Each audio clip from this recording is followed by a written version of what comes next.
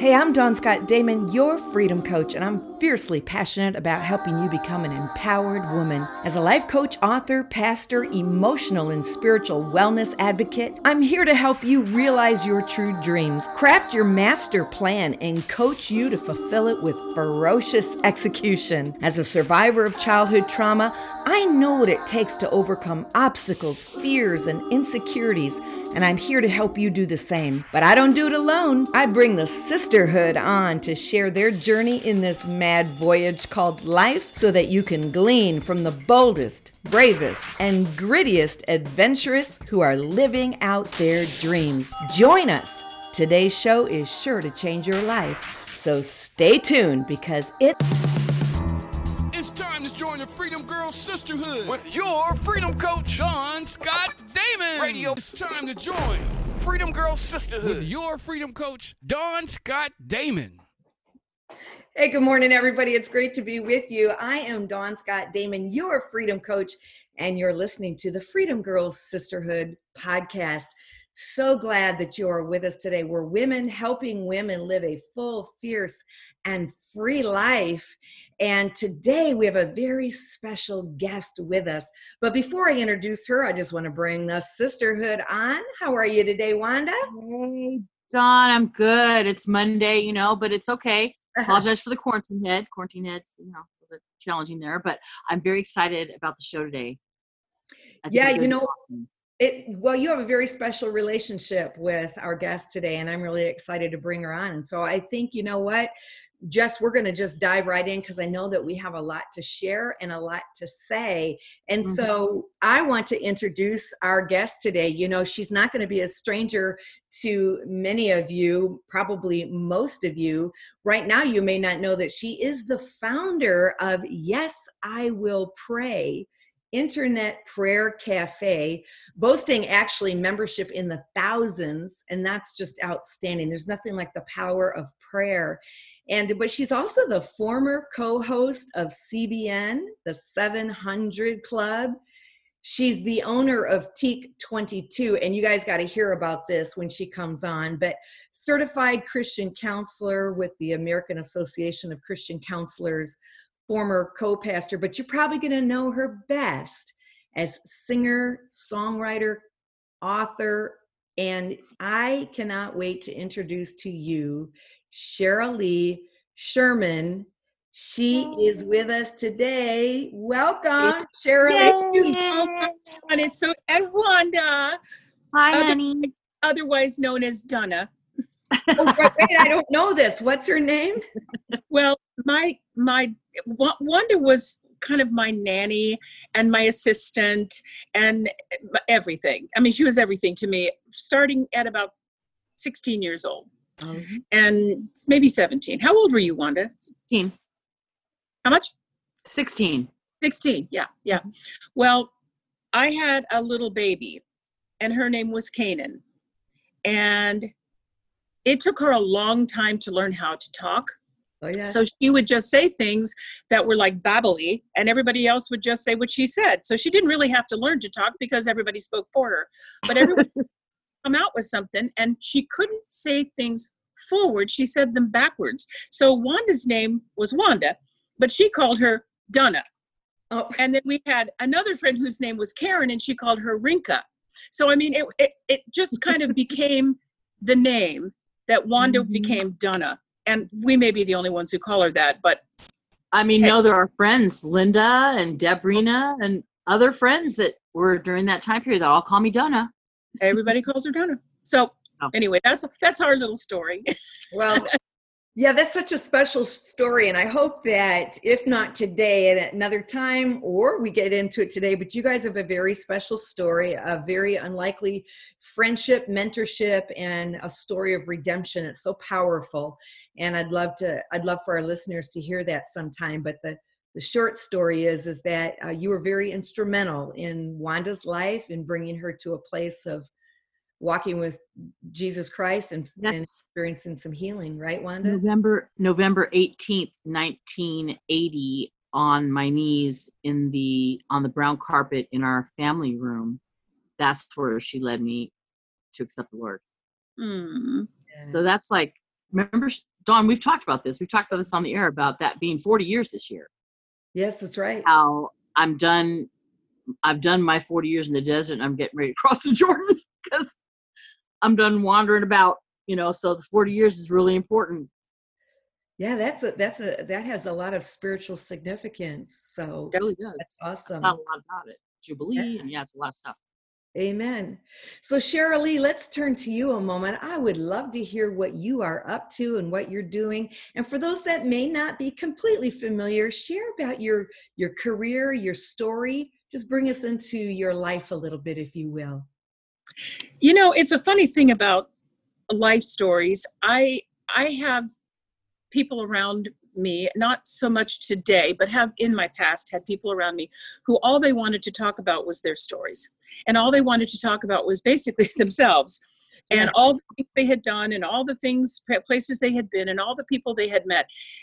And I got to the point where I realized that all of those things that people, me, have been allowed to do, the privileges that we've had to travel the world, to go and do concerts, to do television, to do television specials, to co-host the 700 Club, whatever those things are, those things were foundational.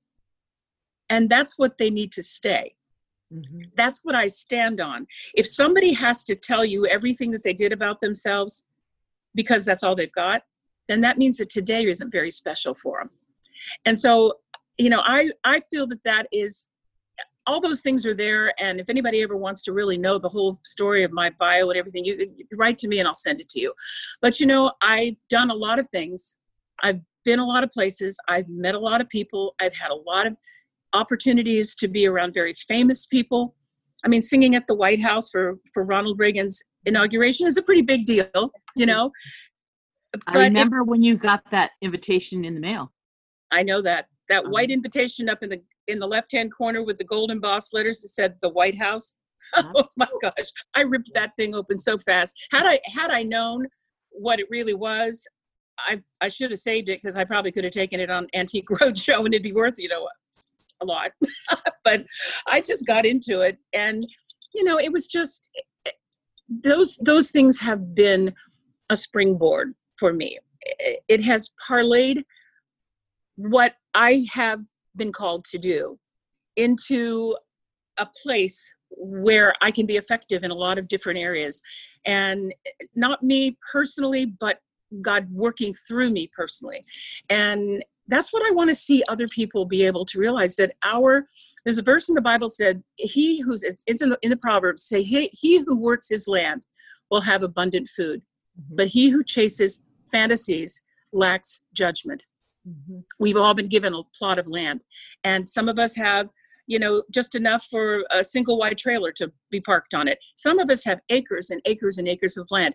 All of that comes from experiences and people and things that we've done and places we've been and all of that. But all of it is to be used, because whatever plot of land we have, we're supposed to plant seed in it, and we're supposed to have a harvest that comes up. And he who works that land will then have what? You'll have abundant food that you're going to be able to partake of. And not only you, but you're going to be able to give it away. Mm-hmm. So the more you have, the more you can give away. So that's kind of how I look at where God has placed me at this point in my life. There's a lot of land, and there's a lot of things that have been planted. And now there's a lot of people that I can draw from. I can get their expertise because I know them. They're in my land. I can reap the harvest from what they have planted in my life. And that's a pretty exciting thing. Yes. Amen. Well, in order to do what you just said, you have to have a really strong identity in Christ, don't you? Yeah. I mean, did you always just have that sense that you knew, or did you see some things around you in those early days where you learned by the Spirit of God and you said, that's not how I want to live my life? How did you develop this identity in Christ that says, it's not about me, it's about what I do for God? Yeah, good question. I grew up a preacher's kid. Okay. I grew up in a very strict Pentecostal upbringing. I never went to a dance. We didn't have a TV until I got on it. with World Action Singers at ORU. My parents finally got a TV because I was on it, and they felt like that was, all of a sudden, it wasn't so much of a sin if I was on it. But I didn't go to movies. I didn't go to sporting events. I didn't go to anything, and except church. And everything we did was church oriented. I lived in a bubble, in a vacuum, and I lived with a lot of vocabulary words that other people wouldn't understand.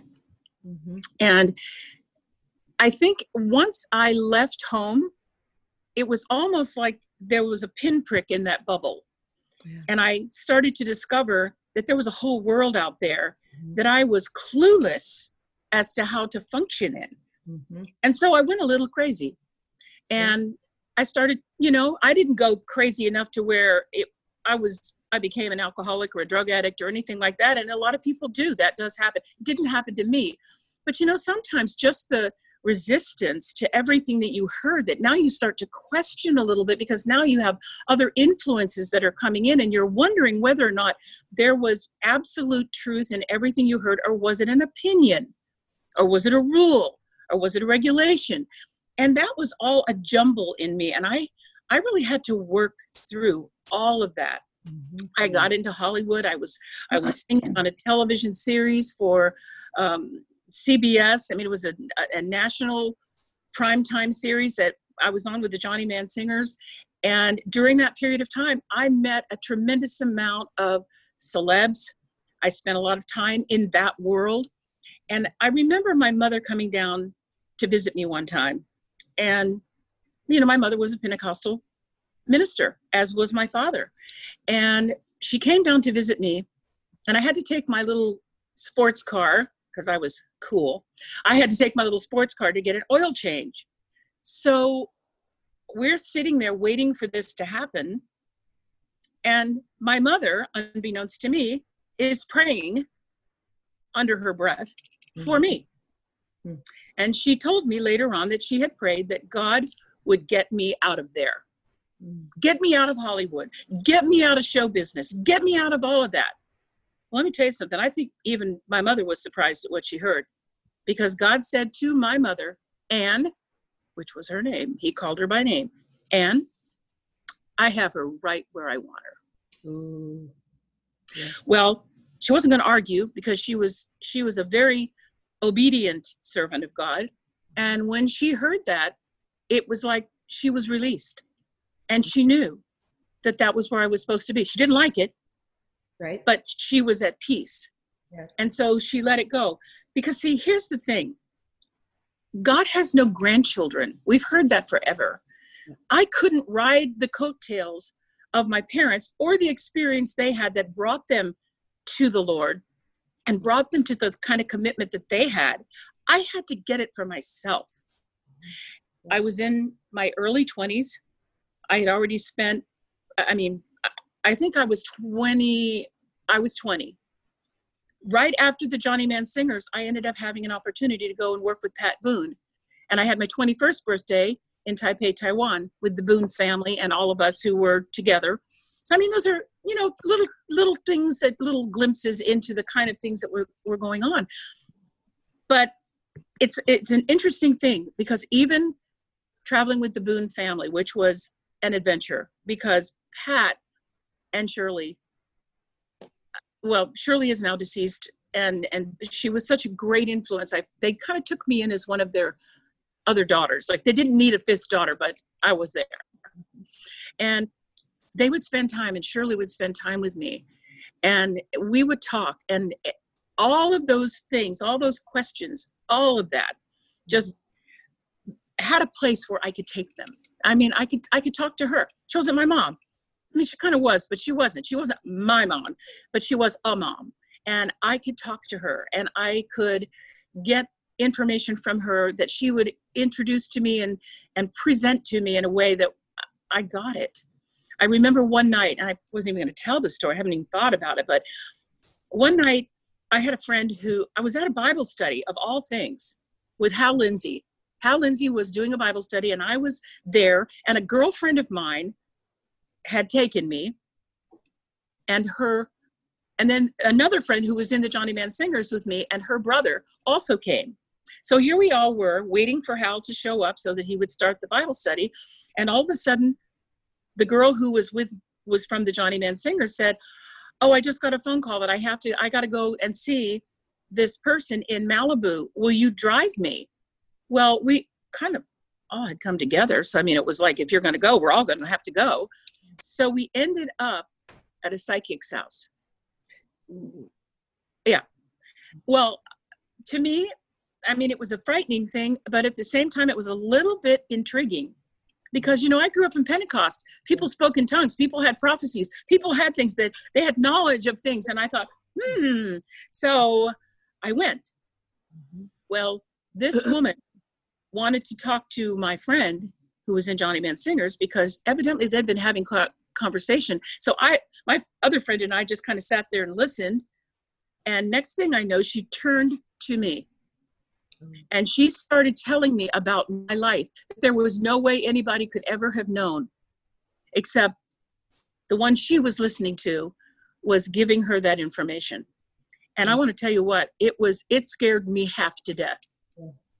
And I looked at my friend who was there and I said, we got to go. We got to go now. No, I'm not. We're going now. So we left. And you know what I did? I drove straight to Pat Boone's house. And it was almost midnight. And I rang the doorbell and I kept ringing the doorbell. All the lights were out. I kept ringing the doorbell. And all of a sudden, here he comes to the door. Of course, dressed in white, all white, even in the middle of the night. He comes to the door and he says, "Oh, Sharalee, come in. What's wrong?" I said, "I've got to talk to you. I've got to talk to you." So they bring me in and Shirley comes down from downstairs and they take me into the living room and all these other people are with me. We're all there. They've all been part of this whole psychic trip and they don't even know who these people are, but they're hanging along with me. And here I am. And Shirley, this is profound. Shirley takes me by the hand and leads me into their dining room.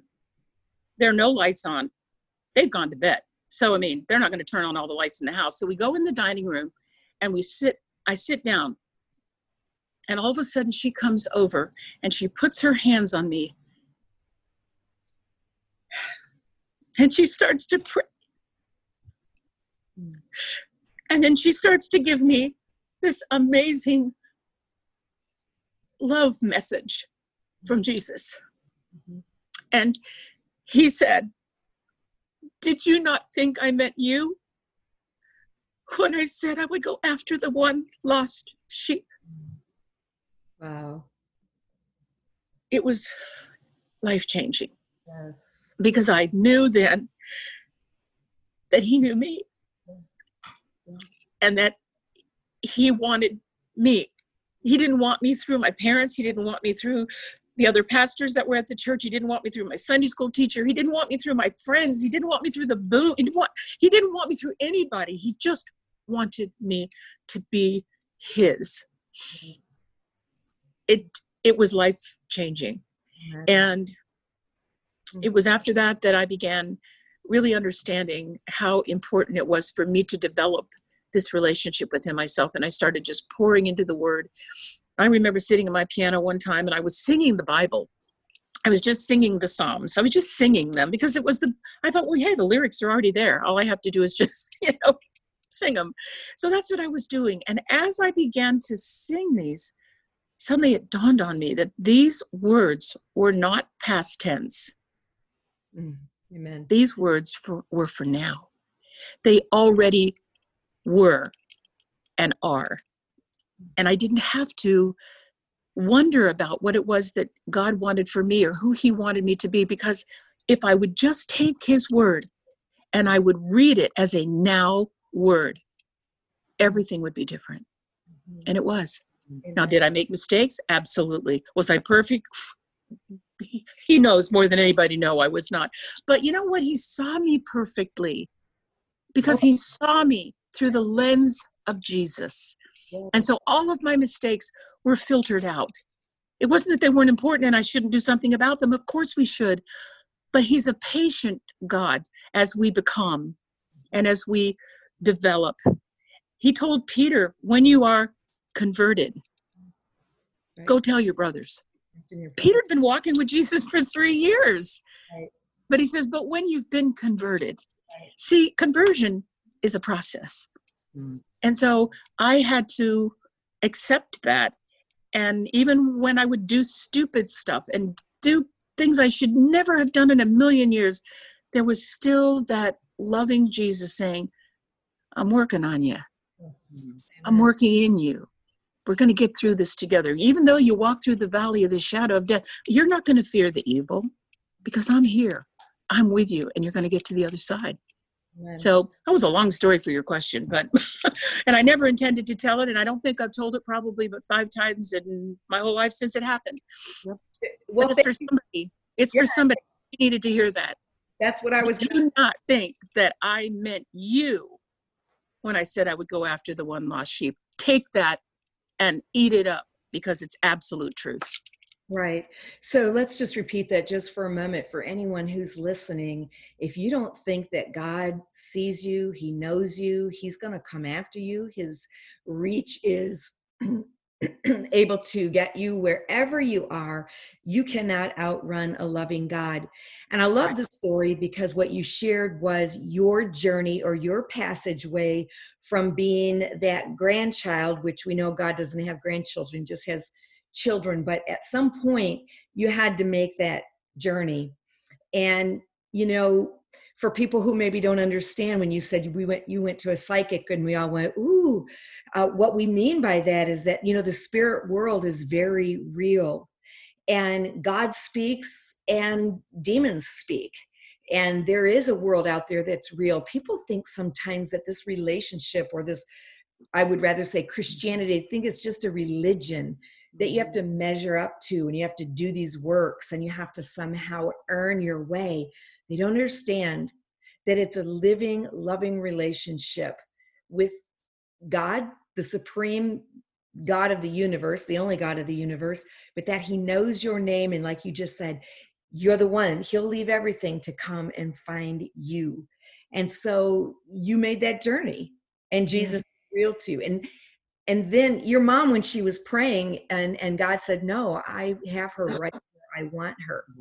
Maybe he wanted you there so that you could indeed make that passageway. So you've been in religion your whole life. Yes. And yes. Yeah. I needed to get past the religious part. Mm-hmm. And, you know, I'll tell you something, some of those coat hangers that we have, you know, that were just helping us stay up on that rod for so long, they're hard to get rid of. Yeah. I mean, sometimes I was reading your book and I thought people who have gone through the traumas of physical abuse or emotional abuse, you know, there's religious abuse.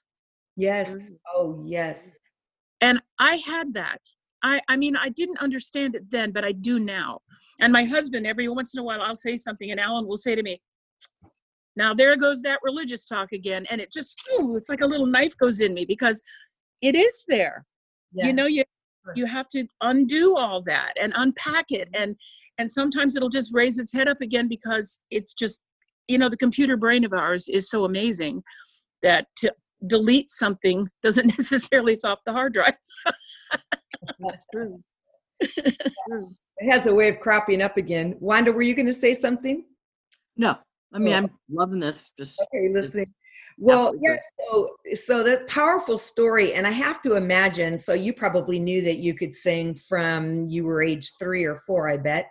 But, you know, when you sing, and I've done some singing in my life, and when I would sing and minister from a place as a young girl in the church singing, I was just performing or trying to execute the song well.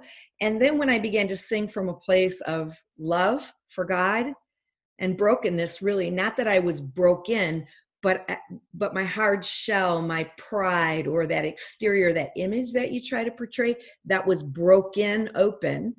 And then, you know, the Holy Spirit could move through me. And that's when it wasn't about singing anymore so much as it was about another venue to proclaim who Jesus is and his love. You sense an experience like that? Was there a change in your music after that? It's funny because I was still doing some work with Johnny Mann. There was a young man that called me one day to come and do a recording session. I was a first call studio singer. And he called me one day to come and do a session. And I was excited because I had heard some of his music, and I was very intrigued because it wasn't the kind of Christian music that I had grown up with.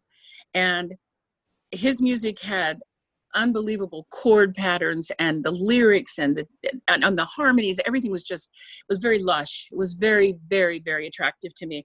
So I got excited about doing this session. So I met him. The session turned into many, many, many more sessions over the years, and a very close relationship. And I remember thinking to myself during that period of time, Paul has never one time preached anything to me. He has lived in front of me. And I realized that some of the things and the reservations that I had in growing up, thinking that I wasn't able to be who I really was, that I had to be what they told me I needed to be, that wasn't true, because I was watching him and watching his life and observing him and realizing I would like to be like him. I'd like to be a Christian if that's what it means. If this is how you can be. He was fun. He was intelligent. He was good looking. Everything about the whole thing, and the music that he produced was just outstanding. And so that was kind of my stepping out place of realizing that I didn't have to do things, because I really didn't want to sing the way I'd been shown you're supposed to sing, or the songs I thought I was supposed to sing, because to me, they weren't personal. I would listen to songs on the radio that were about people and their relationships and love and all of these different things. I thought, why can't we write music like that? Why don't people in Christian music write music like that? Why don't they make it so that it's relatable to people? Relevant. And I didn't. Yeah. Yep. And so when I listened to Paul's music, I realized that that's what he had done. And I just ate it up with a stick and a spoon. I just loved it. And I realized that was what I wanted to do. Well, one day he came to me and he said, Cher, it's time to do an album. And I looked at him, and of course, that's what I was in Hollywood for. I saw my name in lights. I thought, Barbra Streisand, move over, because Sharalee is here and I've got a place in this world. And I thought, this is it. And I said, well, what are we going to do? And he goes, well, it's going to be a Christian album. Oh, I was a little dejected. But then we started picking the music. It was nothing like I'd ever heard in my church or any place else where I had sung. And there was something so refreshing about it. Songs that he wrote, songs that I wrote. And then there was a song that a friend of mine from the Johnny Mann Singers she called me one day, and I was already now a staff writer with Paramount Famous Music. I was writing music, secular music. And she called me and she said, hey, can I come over? I've just written my first song and I really would love for you to hear it. I said, sure, I'd love to hear it. Come on over. So she comes to my apartment, she gets her guitar out, and she starts to play this song. Dawn, it was like somebody had taken a scalpel and had just taken it down my chest and peeled back everything until you could see the broken heart, the confused heart, the hurting heart, the heart that had questions and confusion and things that I didn't understand, that I was still grappling with. And the song was called, Oh God, I Hurt Inside. Oh, wow. Now, it wasn't as important that I was able to confess all of the things about hurting. What was important was the last part that says, oh God, please be my guide. Make your will revealing. Please free me from this feeling. I'm open to your healing. Beautiful. I called Paul right then and I said, Paul, I got the last song on the album. And he heard it. It was the closing song for every single concert I did for all the years that I was on the road. And it was on my first album, and my last album that I just did with Ralph Carmichael we re-recorded it with his arrangement of it, because I wanted to start and finish with the same song. Wow. Because it's powerful. And there's a lot of people who say, I'm confused. That was in the song. I'm hurting. That was in the song. There's things I don't understand. That was in the song. But I'm open to your healing. Right, Wanda? Yes. And let me just say that in it was March of 1979, the year I graduated. I was 16 years old. And Sharalee came to do a concert at my school, my high school. And the seniors, of course, sat in the front rows. And she did her concert. And we had met before. If you remember, Merle had introduced us. He totally wanted us to meet. And so we met. And I was sitting in the front row with the seniors. And she sang that song was the song she closed with. But she would not stop looking at me the whole song. She was singing it. And I felt like I was naked sitting there. But I was dressed in the summertime. Remember that? In a coat. It was summertime. In a coat. Heavy coat with fur around the collar and covered up in the summer where you got sunburned. I had a coat on. Remember that? Yep. And you sang that song and it just floored me. It floored me. I remember that day very well. Wow. That's pretty incredible, you guys. And I think of the lyrics that you just shared, Sharalee, I can't help but think that that's a lyric that people need to hear even today. As we're in this world, there's so much fear, obviously, and confusion. And man, just we've lost true north. We're just the place. It's like the book of Judges come alive, where everyone is doing what they think is right in their own eyes. And in the name of freedom, people are in bondage all over the place. Yes. That spiritual bondage that they're in.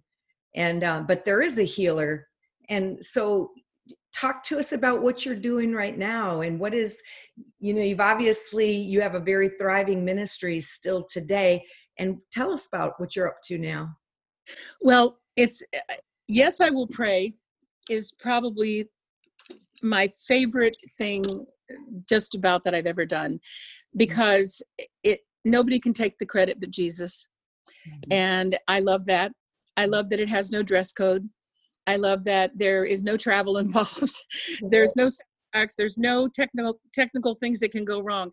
Yes, I Will Pray was born out of a time when National Day of Prayer, about 2010 or 11, was not going to be recognized by the president, the then president. And it was very sad, because the National Day of Prayer had been started in the 50s, and it had gone on for a long time. And this was the first time that it was not going to be recognized by the President of the United States.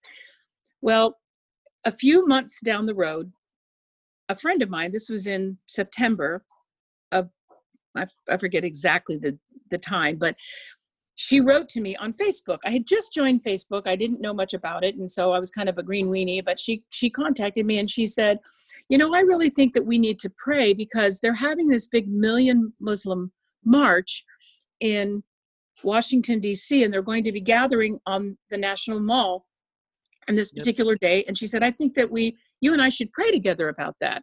So I agreed that we needed to, and she sent me the article about it. And she said, I want you to see what's going to be happening.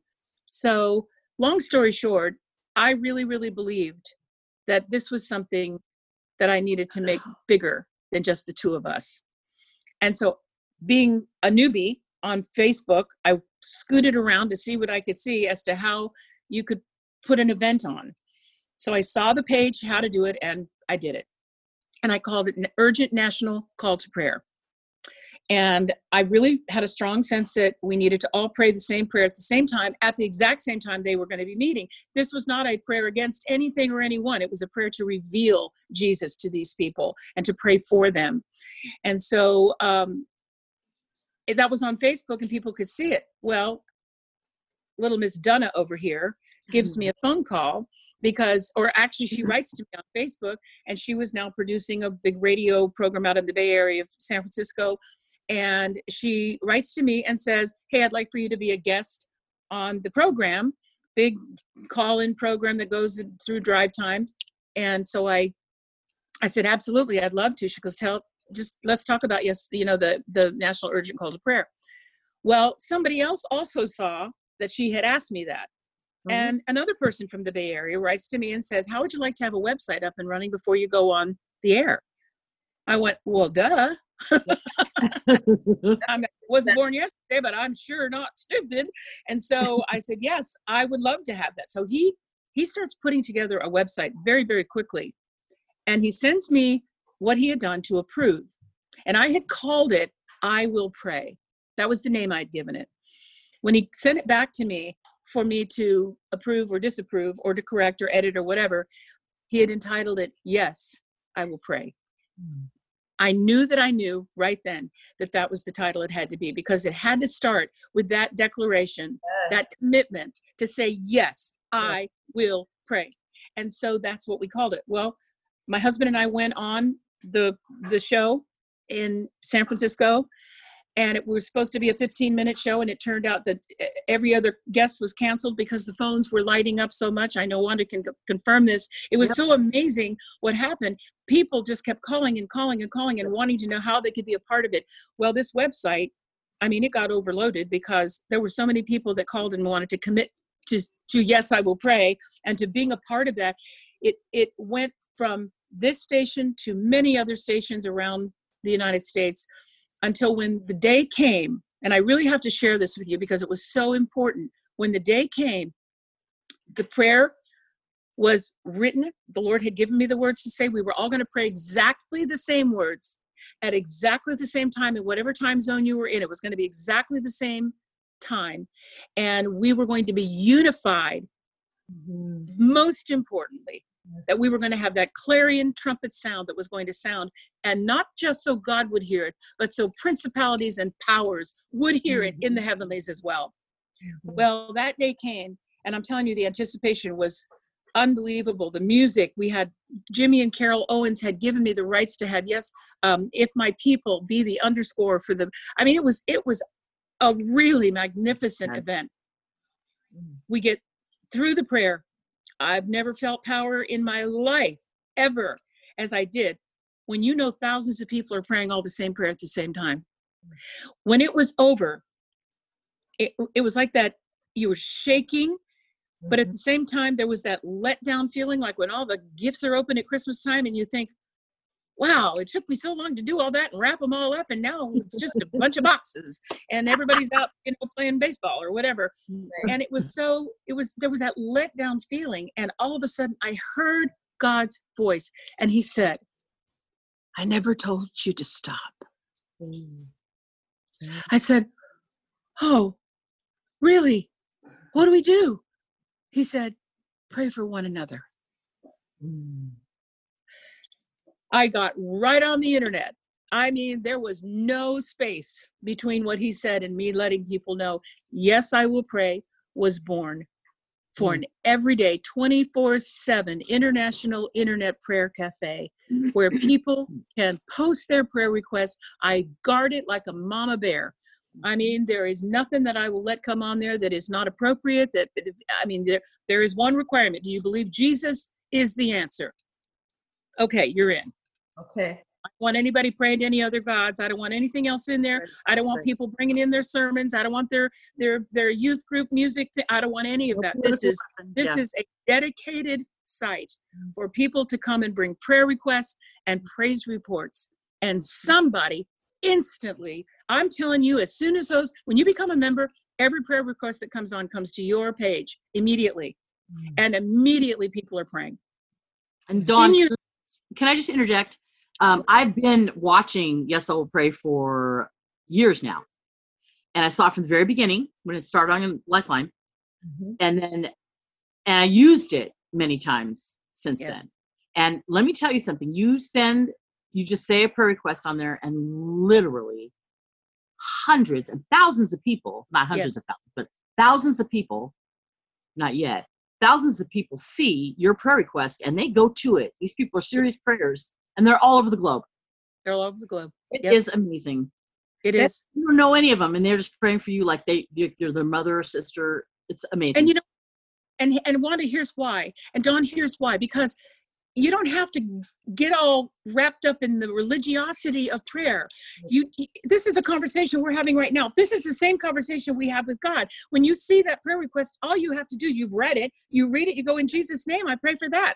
You know, it's done. Yep. I mean, it's not complicated.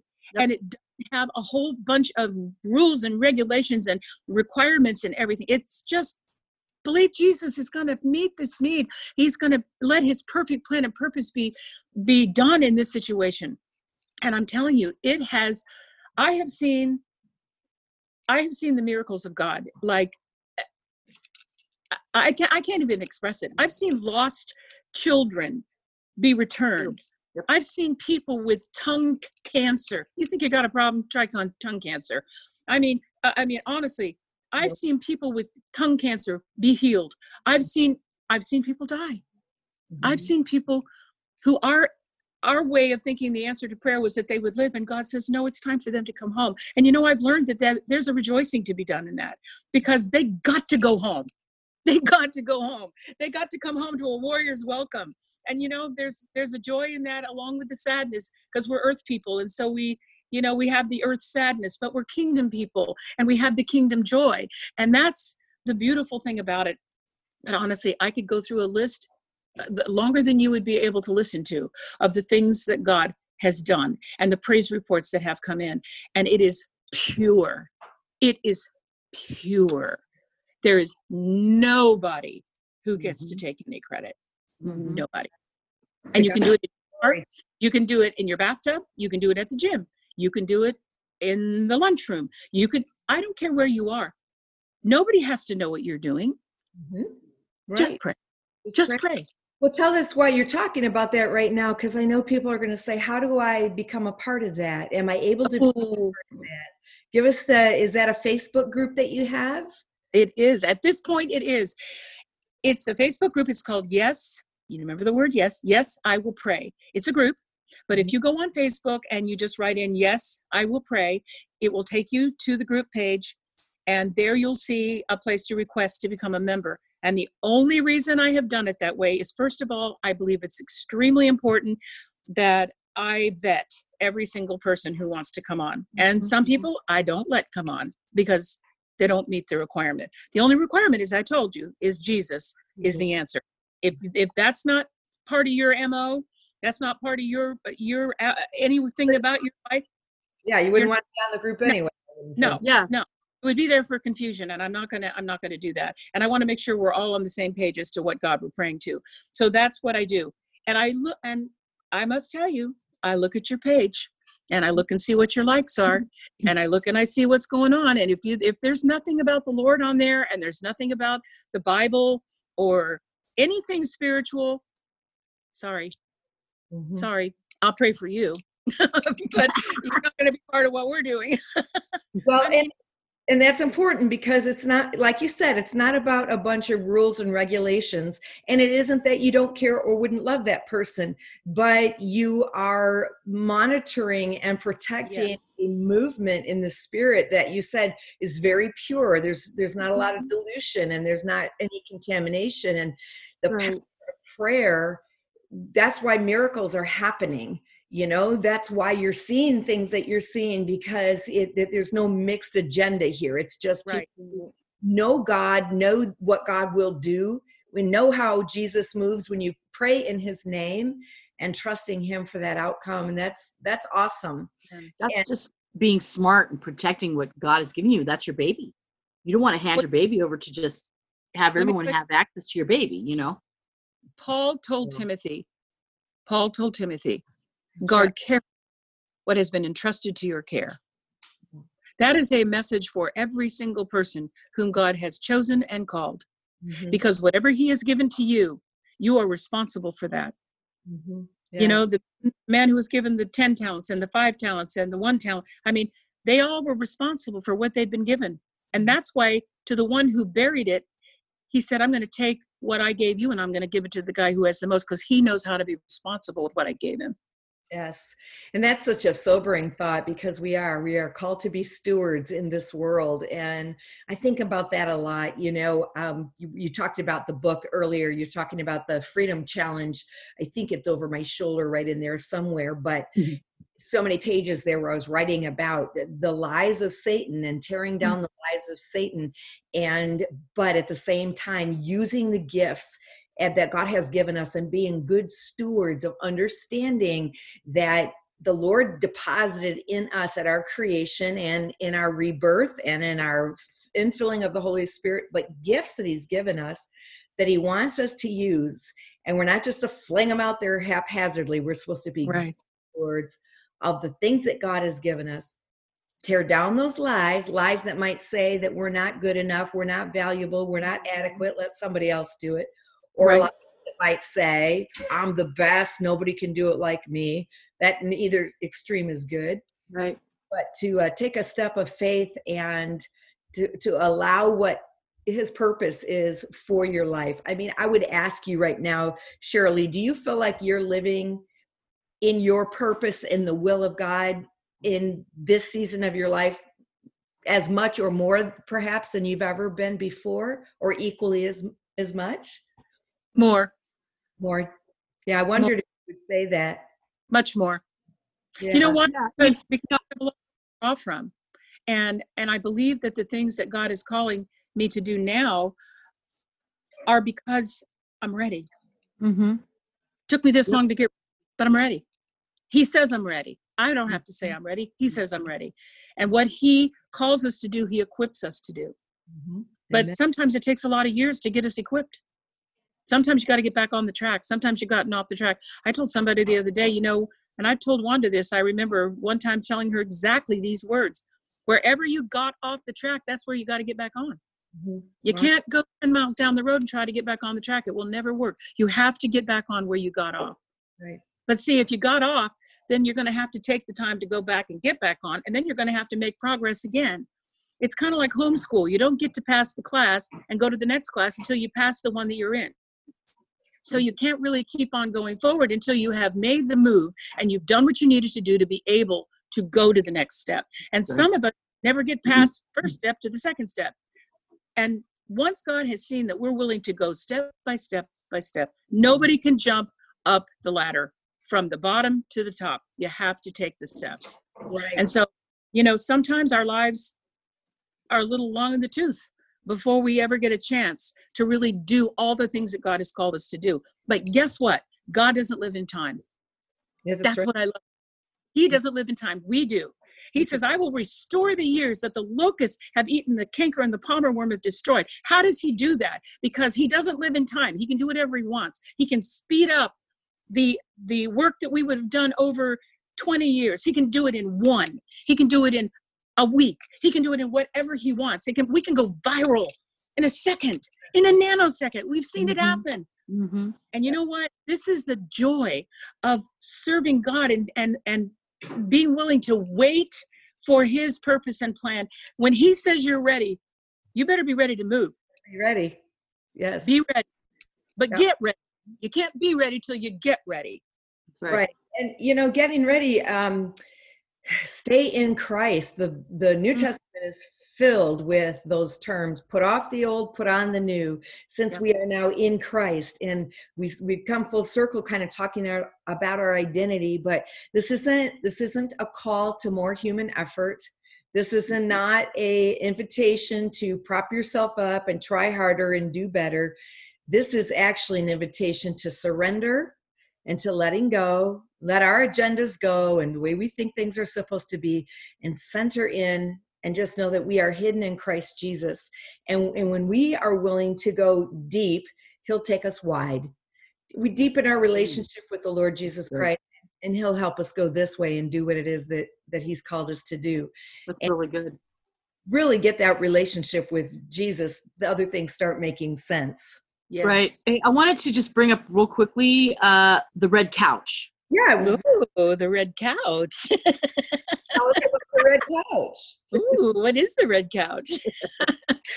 It's funny. The red couch is it's an object. It's a symbol we actually have two red couches, but we use this red couch as a place where my husband Alan and I will just speak from our hearts. It started with the coronavirus thing because everybody was in, we were all sitting inside. And I think that it was a great time to revisit the callings of God and to reestablish our priorities and our focus. And it wasn't something that we had planned to do, but it just kind of evolved. And all of a sudden, here we were getting ready to do a video where we were going to talk to people. It started with us praying for people and having communion. It started on Good Friday night. We had communion virtually. You had to get your own stuff because I couldn't give it to you. And so we would have communion together. And then we prayed for people. We prayed for deliverance over people. And we talked about where God was in all of this. And we didn't know if it was ever going to go any farther, but so we did that. It wasn't called the Red Couch then. We just sat on a red couch. And next thing you know, it just evolved into being called the Red Couch, because the Red Couch is a place where you can sit and you can comfortably and casually and safely have a conversation, but it's also holy ground because God is there. And so we bring these things all and tie them all up and give them to him so that he then can anoint and he can do what he wants to do with that. And so, and we're also going to be doing a podcast called The Red Couch too. I'm so excited. Great. Yeah. Oh, awesome. Other things too. We've got some ideas that are just brewing that I feel really excited about. And it is time. It is time for this. My husband and I have done something over the years. It's called Ask the Pastor. And it's where people can write.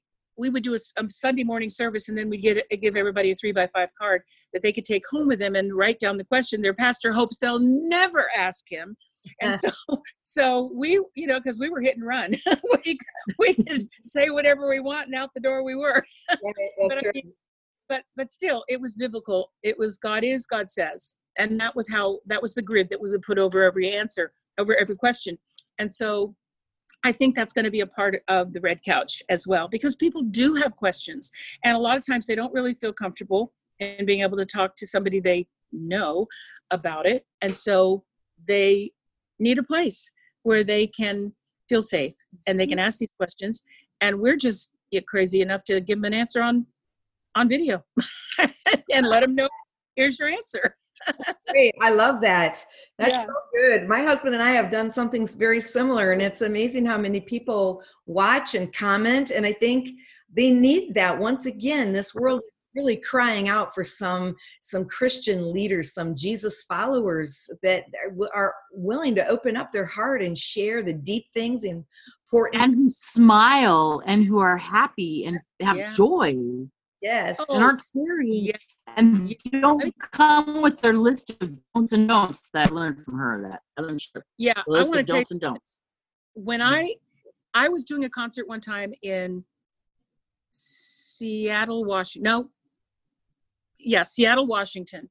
And I was at this little church, and I was doing a Sunday morning service. And, I thought when I first started singing, even though I was singing these songs that I really, really enjoyed and thought they finally had, crossed the line into something that I would feel comfortable singing and wanting to sing, I still had this, I don't know, I had a way of performing that it was a little stiff, which is hard for me to believe today because I am nothing but, I don't do anything stiff. But the thing is that I would kind of stand there and I would be holy. You know what I mean? I would stand a certain way because that's what I'd seen other people do. So I thought that's what you do. If you do a Christian concert, you got to stand a certain way, look a certain way, talk a certain way. So I did all that. Well, this one Sunday, this was several years down the road. I'm at this church and I'm at the piano and I start to play and the Lord says, take your hands off the keys. Holy moly, are you kidding me? What does that mean? But I did it. I took them off the keys and I just looked at the people and I said, excuse me, but God wants to tell me something. So you're just going to have to wait a minute before I do anything else because I didn't know what to do. I thought, what is he going to tell me? I mean, I didn't know if he was going to strike me. I didn't know what was going to happen. But he said to me, you need to use all of you, not just the part you think is the right part. I made every single part of you, including your humor. Yeah. I want you to be like me. Use everything. Right. It all changed right then. And I never, you know what? I would go into concerts with a list of songs, didn't know what I was going to sing. I had no idea. I was an audience to me. I didn't know what I was going to say or sing. And I would just look at it and go, I'll do that one. And then I would say something and then it would, and I mean, I ended up having more fun. Right. Because I realized that God put this thing called laughter in us that keeps us healthy. And it runs through our body. And you know, many of the comedians have taken that gift and they have absolutely abused it. But it's a God thing. David laughed before the Lord. You know, he laughed, he danced. And I just did that. So I don't do that anymore. I don't do that thing anymore. I mean, that's why my husband and I in our videos, it always starts funny. Because it's just, you know, you got to open people up. Yes. And then you pour truth in. And it's just, I don't know. We just have fun. That's awesome. And you're exactly right. I bet those concerts post, just not the hands, but the whole thing, were probably the best conference, the most life-giving concerts and enjoyable, because where the Spirit of the Lord is, there is freedom. There is. The letter of the law is, you know, there's death, and it's strict and it's stringent and it's tight. And then it gets measured the same way. When we pour out in a way that's just constricted, then it gets measured by the judging. And but when you just release yourself and let freedom go, let the naysayers fall by the wayside, and let the beauty and the humanity and the spiritual part of us, you know, rise up to the finest occasion. Just enjoy Jesus. Mm-hmm. Amen. Mm-hmm. Amen. That's great. Well, it's been such a joy having you on. I imagine that our time is probably gone, if not completely gone, but we could just sit here and chat all day. I think we could. Where can we'll have her back? Well, Red Couch and you talked about Yes, I Will Pray, but where else can they find you if they want to? They can find Sharalee and Alan Sherman, AlanSharAlee. Well, you'll probably have that in something, but it's Sharalee and Alan Sherman. That page you can find us on Teak 22, which we'll talk about the next time. That's our tent making, and then we also have a counseling page that's called From Now On, which is based on Jesus talking to the woman who was pulled out, and the Pharisees being asking him, and all the things that he said, and everybody was all gone, and he said, "Where are your accusers?" And she said, "They're gone." And he said, "Go, and from now on, sin no more." So our counseling ministry is From Now On. And then we also have Yes, I Will Pray, and I have a music page, the Sharalee music page. And I mean, if you just look up Sharalee Sherman and all the things I know it's the Red Couch. The Red Couch is there too. I forgot. That's there too. That's the newest baby. So, and that's also incorporating Yes, I Will Pray into it as well, because it really kind of came out of that, because we really feel like Yes, I Will Pray needed to go more. It didn't need to stay on a page. It needed to have people, you know, the human touch. The visuals, and our world has really changed, hasn't it? I mean, this is just a whole new day. And so we're learning a new way to communicate and get that message out there, and to connect people, to be connected. Right. So it was wonderful to have you. And closing words, if somebody's listening to this for the very first time, they're hearing your story, or they're even stumbled onto this because, you know, our podcast is under the spiritual, maybe they didn't mean to find this podcast. Mm-hmm. What would be some closing words you'd like to leave with our listening audience? Don't ever think that God isn't listening, because he is. He taught us how to pray. Jesus taught us how to pray. And he said, when you pray, he told us not to do the religious thing, not to do babbling, not to come and, you know, put our fancy robes on. He says, when you pray, just pray this way. Mm-hmm. Our Father, who art in heaven, holy is your name. Your kingdom come. Your will be done on earth as it is in heaven. Give us today what we need, our daily bread, and forgive us our sins as we forgive those who sinned against us, and lead us not into the temptation, but deliver us from evil. For thine is the kingdom and the power and the glory forever and ever. Amen. Amen. That's it. That's it right there. Beautiful. Thank you so much. That's wonderful. Wanda, good to be with you again as well. Thank you so much, Sharalee. Thank you so much. I love you. Mwah. I love you doing this. You. And as always, we're so glad that you've been listening to the Freedom Girls Sisterhood, and you can find Dawn at dawnscottdamon.com or the freedomgirlsisterhood.com. You can find me at ptsdperspectives.org. All right. Beautiful. That's it. This is Dawn Scott Damon, your freedom coach, saying we will see you next time. And don't forget, yes, I will pray, because it's freedom time. We hope you've enjoyed this episode of the Freedom Girls Sisterhood. Like us on Apple Podcasts, subscribe, and review us. And if you'd like to leave us a note, find us on the Freedom Girls Sisterhood Facebook page or any social media at Dawn Scott Damon. As always, live a fierce, full, and free life, because it's freedom time.